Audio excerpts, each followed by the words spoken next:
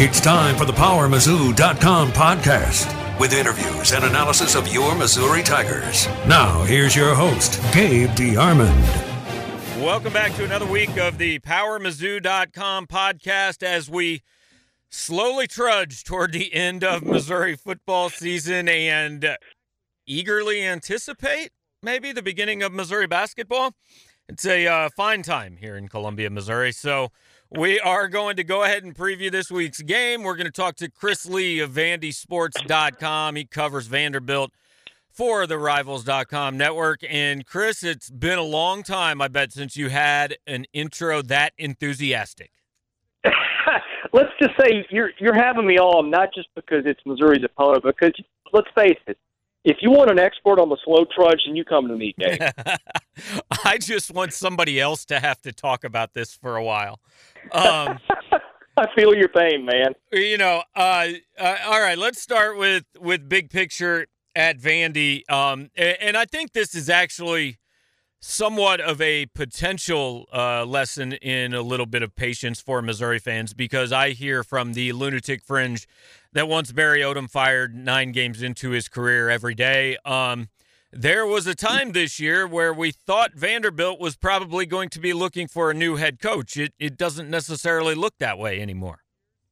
Yeah, I mean, that time was really right up until the point that Zach Cunningham made one of the plays of the year in college football. And everybody's probably seen the jump over the line of scrimmage and block the field goal. But he made one that was less spectacular, but actually probably more meaningful in the Georgia game where he stops Isaiah McKenzie on a 4th and 1. But, yeah, Vanderbilt comes up with that win because the narrative had been, look, they're probably going to win, 3 games, 4 games, something like that. And 3 straight sub-500 seasons is unacceptable, even at Vanderbilt. At least it is now. Didn't used to be. And, yeah, I mean, I thought I was going to be covering a coaching search a few weeks ago, but since then they played pretty well, and that included a game at Auburn where I thought they would get their doors blown off, and instead they really had a chance until the final minute of the game. And honest to God, if you go back and they don't take a fumble call off the board that probably should have been taken off the board, could have been watching an overtime game at Auburn, which nobody expected. So, yeah, I mean, sometimes it turns around and sometimes it clicks kind of when nobody's watching. And for Missouri, kind of watching that situation from afar and having some sympathy for that fan base based on what I've seen with the fan base of the team I've covered, there's your optimistic outlook, I guess we can say. Well, we need one of those. Now, it just real quick, I mean, Vandy, look, they're 4-4. Bowl game probably still kind of tough, although neither Tennessee nor Ole Miss, who they have the last 2 weeks, looks like world beaters. But, I mean, I'm looking at the schedule. I think if Missouri fans had Vandy's season, they'd be perfectly happy because while they're 4-4, 13-10 to South Carolina, 4-5, 13-6 to Florida, 20-13 to Kentucky, and 23-16 to Auburn. I mean, they're 4-5, but this is a very competitive football team. Yeah, no, they're bad on offense, and they were ranked, 128 of 128 going into the Tennessee State game. They rang up 510 yards or 501 yards of offense. I mean, I guess Missouri fans know a little bit about ringing up big totals against FCS teams. But, look, yeah, it's been a competitive season. It's kind of what I said before the season.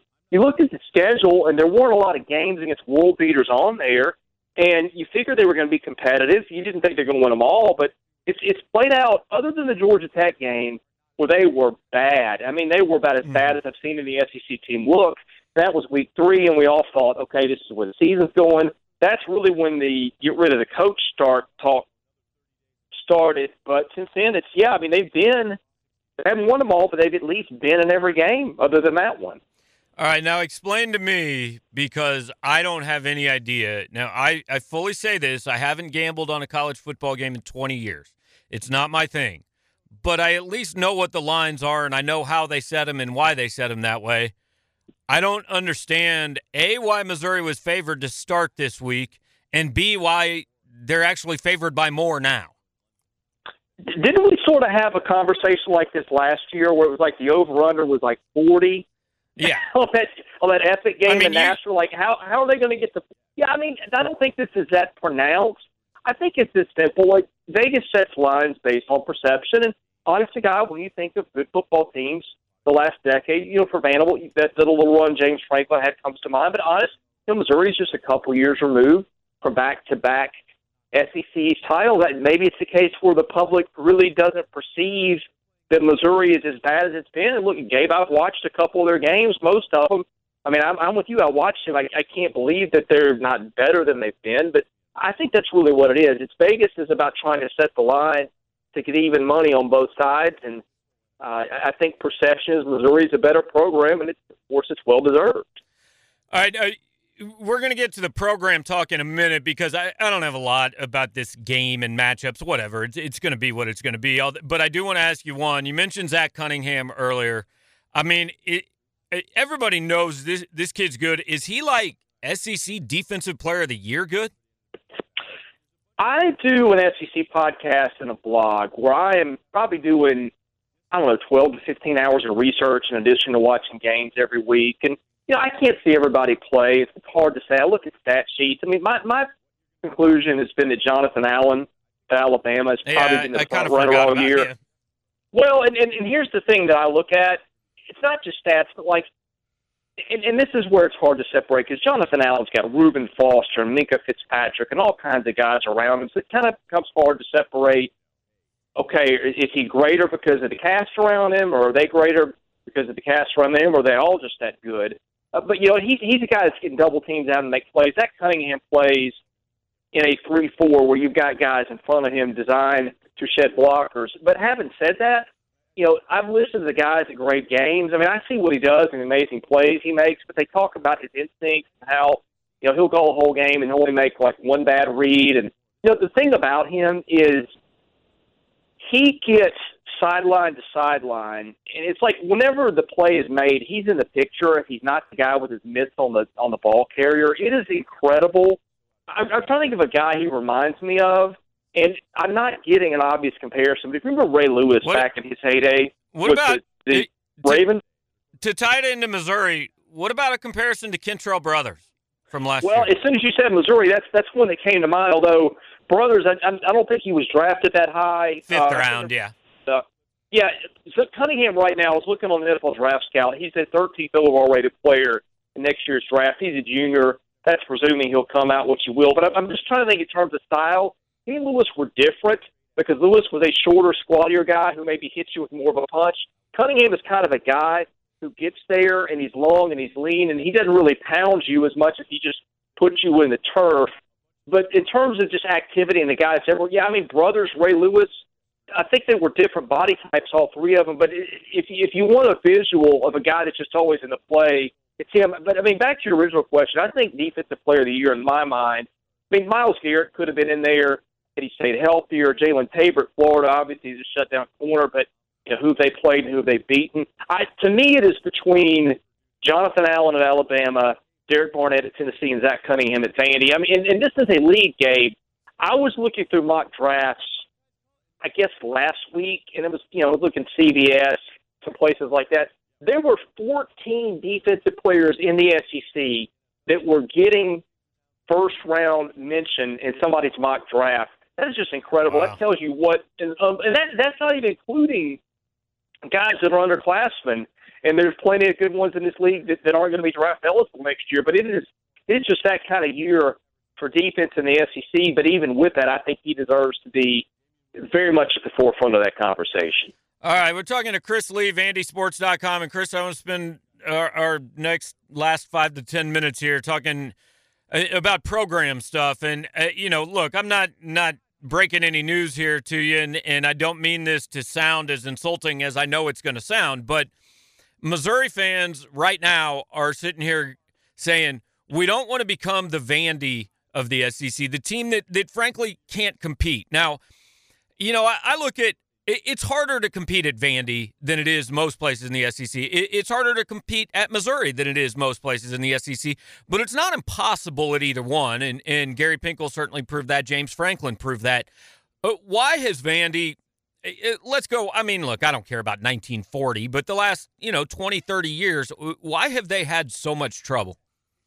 No, I mean, in the comparison, what you said is completely fair. You look at the record books, they went to a bowl in 1982, and then they didn't go to another bowl or have a winning season again until 2008. So, yeah, they basically have written the blueprint for SEC futility. I mean, for them, I guess here's where, if you're a Missouri fan, I would give you some hope. I think in the right team these days. I mean, look, you've seen Baylor has jumped up and become a perennial top 25 team. Missouri did it its own way. I mean, for Vanderbilt, I think it's a little bit easier now. The academic restrictions are there. I don't think they're quite as tough as everybody thinks. They still can't get in a lot of kids that other SEC teams can. But, I mean, you look at Nashville, Gabe, you've been. It is maybe the hottest city in the country. We've got 2 pro sports teams. You've got alums from all 14 of the schools with a decent presence here. It's a place where everybody wants to be. It's a top 15 or 20 school academically. It's in the SEC, which is the hottest football conference around. I mean, in a way, they have sort of benefited from what is a little bit of a perfect storm around them. Yeah. Now, Gary Pinkel said when they joined this league, hey, you better always be building something or you're behind. I know there has been some drama at Vandy around that in the last couple of years. Can you just kind of fill Missouri fans in on that?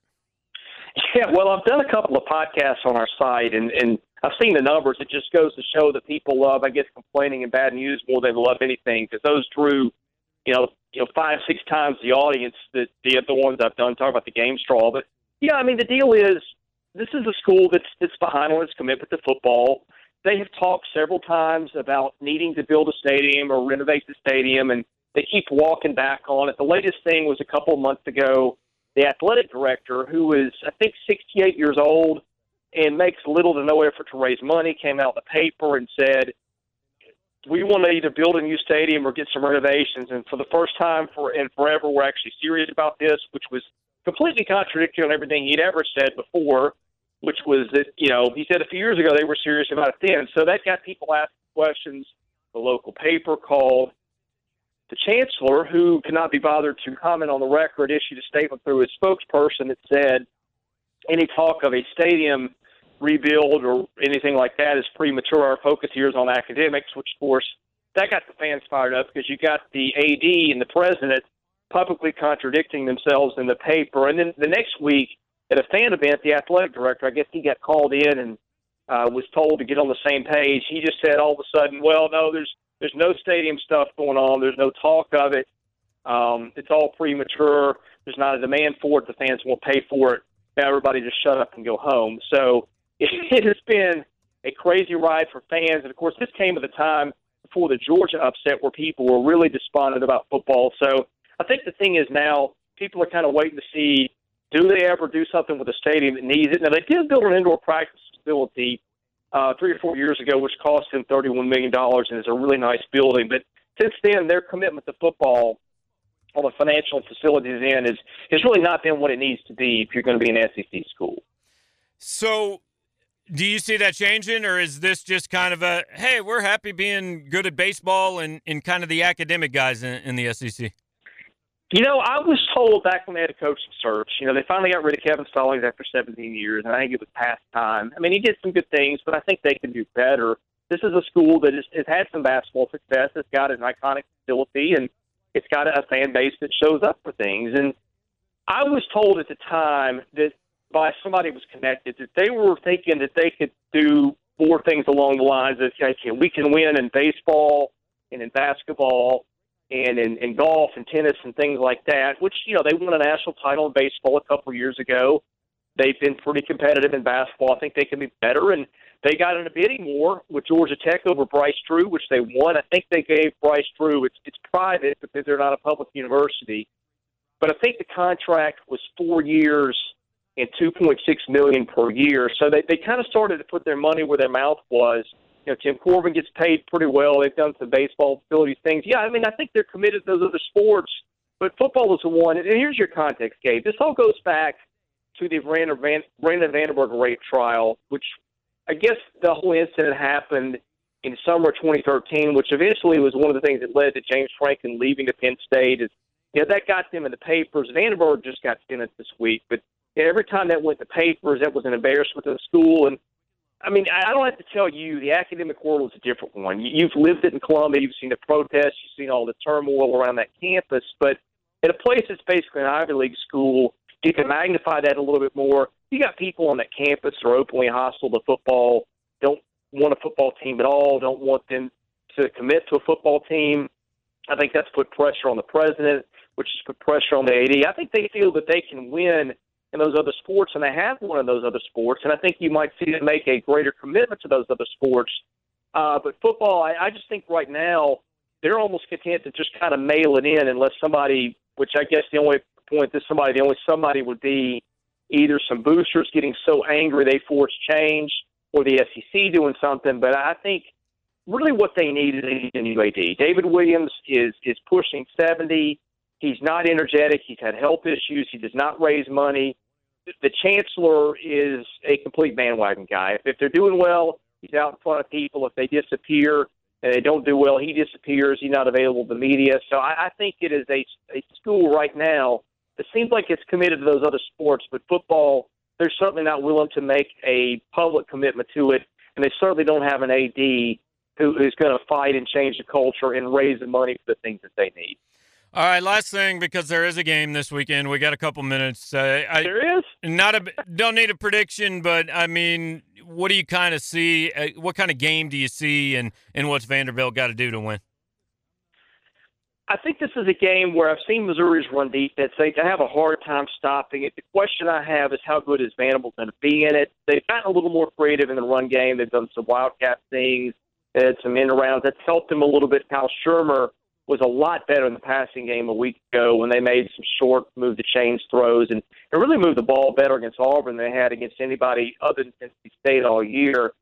I think Vanderbilt would like to line up and just run it down Missouri's throat. My question I have is Ralph Webb has been playing with a really heavily taped left ankle for a while. I don't know how well he is. If you told me Ralph Webb is close to 100%, I say they probably win that game because they are able to do what Missouri can't really stop. I would say on defense, they force some turnovers, and on offense, they almost never turn it over. So the thing that Missouri's been bad at is giving the ball away. I think they've got the potential to really exploit that on that side and to run the ball. But I think if Webb is not completely healthy, which he's probably not going to be, and if he's not effective, this might be a little bit closer game than people think. I know that sounds crazy. Missouri's the favorite, and I think we're all thinking Vanderbilt wins the game. But I don't know that it's going to be. I think it'd actually be interesting if you just watch it from a football standpoint. Forget that Missouri's had a bad year. Forget that Vanderbilt's a 4-5 team. I think it's going to be an interesting matchup. I think that's what Vanderbilt's going to want to do. But I'm watching the Ralph Webb injury to see how that goes. I think Vanderbilt wins. But look, this is a team that hadn't really blown anybody away all year. Yeah, well, hey, interesting would be a step forward from last year for these two teams. So I'll root for that. Last year's game was one of. Awful. I mean, you just wanted to poke your eyes out. Yeah, it was awful. It was in a terrible season to watch for Missouri. That might have been the worst one. So I'm going to try to find a way to pump this one up as exciting. So there you go. It's going to be an interesting game from Chris Lee. Appreciate it, man. That's why I'm here. All right, buddy. Have a good one. You too. See you. Okay, we'll turn our attention now. We'll still talk some Missouri, but also a little bit of the rest of the SEC. Talking to Cole Kubelik of the SEC Network, and Cole has seen Missouri the last 2 weeks. Cole, appreciate you taking some time today, man. Hey, absolutely. Thanks for having me. All right, so let's start in Columbia. You've seen this team up close the last couple weeks, and I guess last week an improvement over the one before, but still obviously a team with a lot of struggles. Sometimes when you're following it every day, it's tough to analyze exactly what's gone wrong. So the 30,000-foot view of someone who maybe hasn't seen this program every day, I mean, what did you see out of this team, and where have things gone wrong for Missouri this season?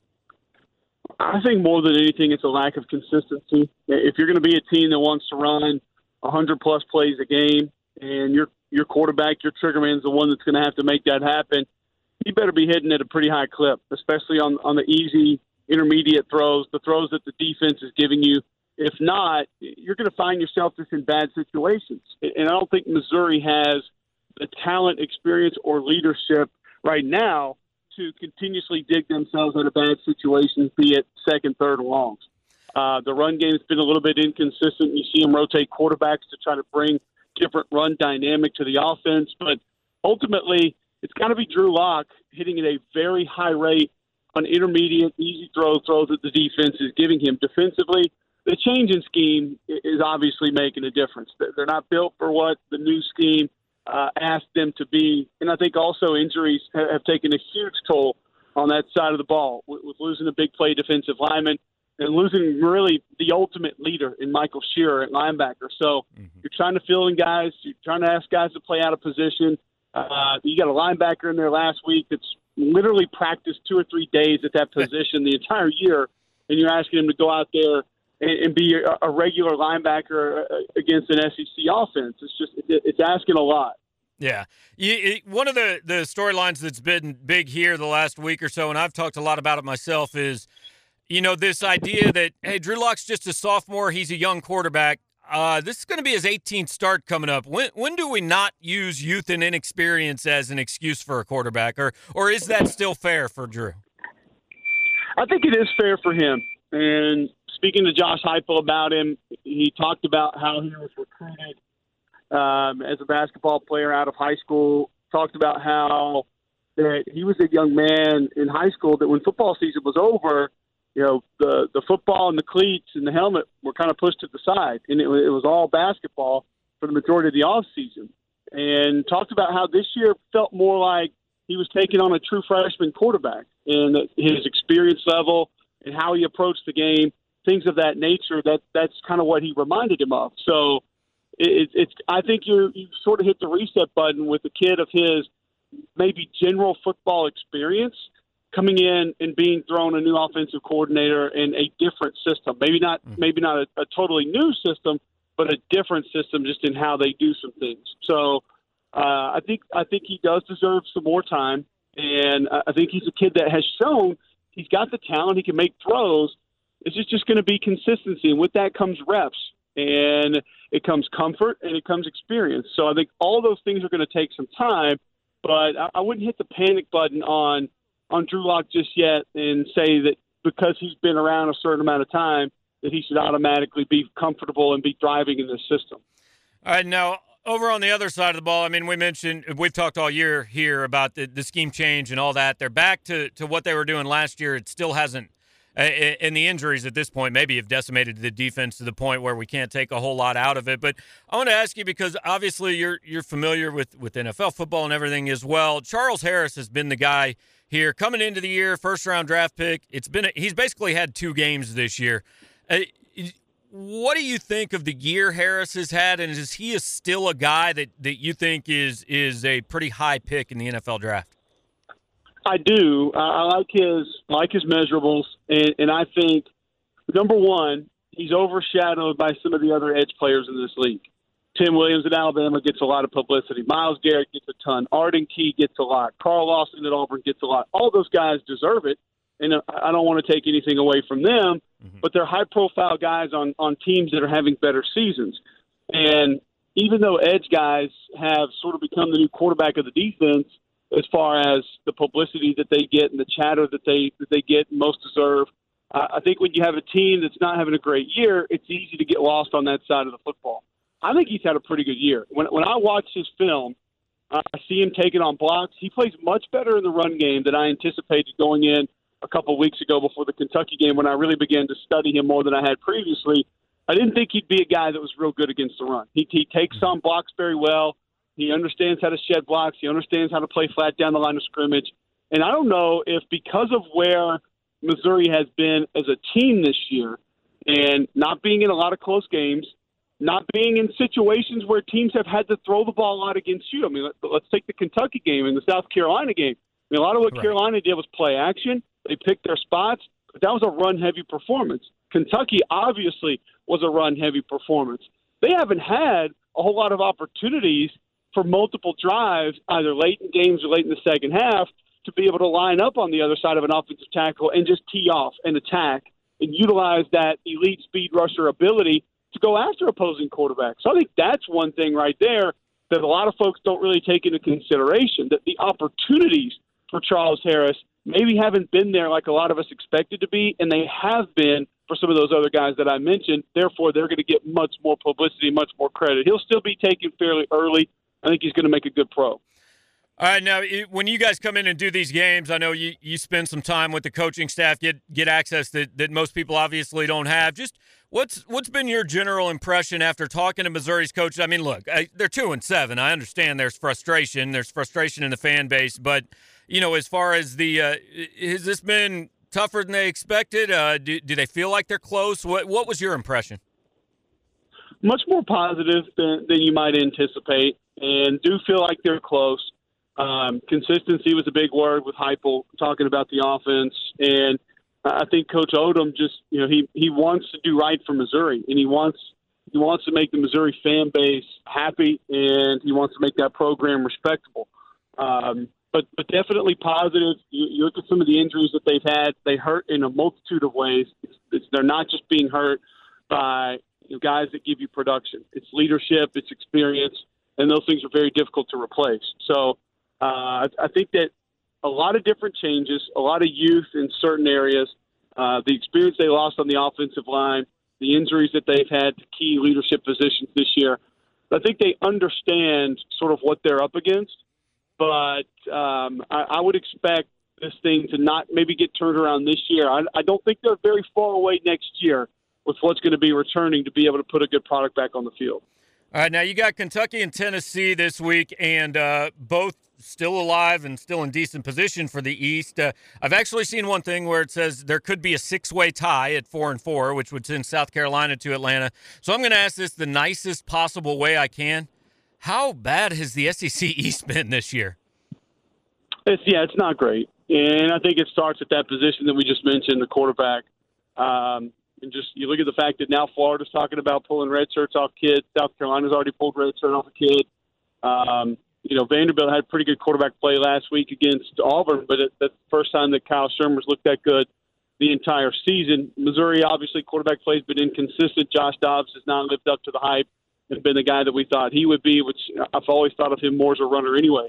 Mm-hmm. Injuries have decimated that side of the conference and in that division, but still, it's just I think you have maybe an entire side of a division that just the expectations internally are not where they need to be. And there's been some false buildup around how strong the conference is, and maybe some players and coaches and programs leaning on, well, we're good because we're in the SEC, and not really gone out and proving it. It's one of the reasons that I didn't have that high of an expectation of Tennessee coming into the year, because people flipped out about the winning streak towards the end of last year. But you put the teams on paper that they beat, and you had to kind of scratch your head and say, how impressive is this really?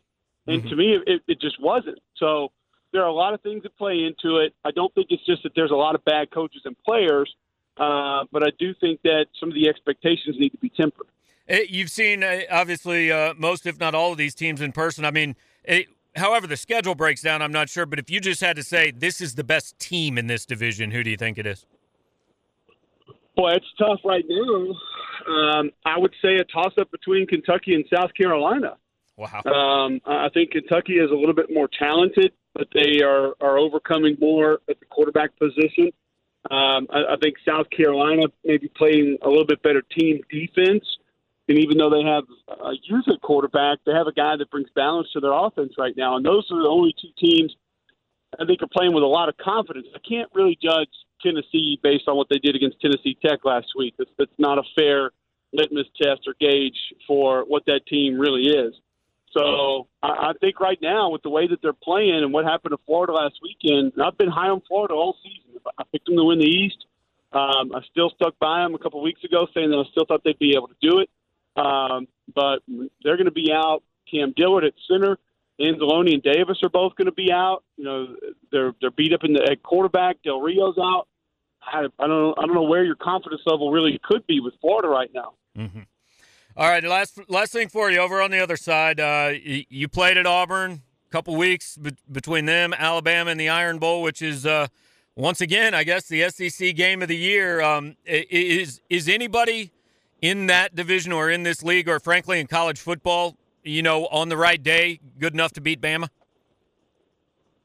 It's all matchups, honestly. I think Auburn, if healthy, if Cam Petway's healthy and Sean White's healthy and Kerryon Johnson's there to help out a little bit and healthy, they provide some matchup problems for Alabama. You're going to have to attack that team down the field. They're not going to give you things in the run game. You have to earn things in the run game, which with a pretty good offensive line and a physical north-south back, I think Auburn has a chance to do a little bit of. They did it last year with Javon Robinson, had a pretty good day on the ground when all things were said and done. They just couldn't do anything through the air.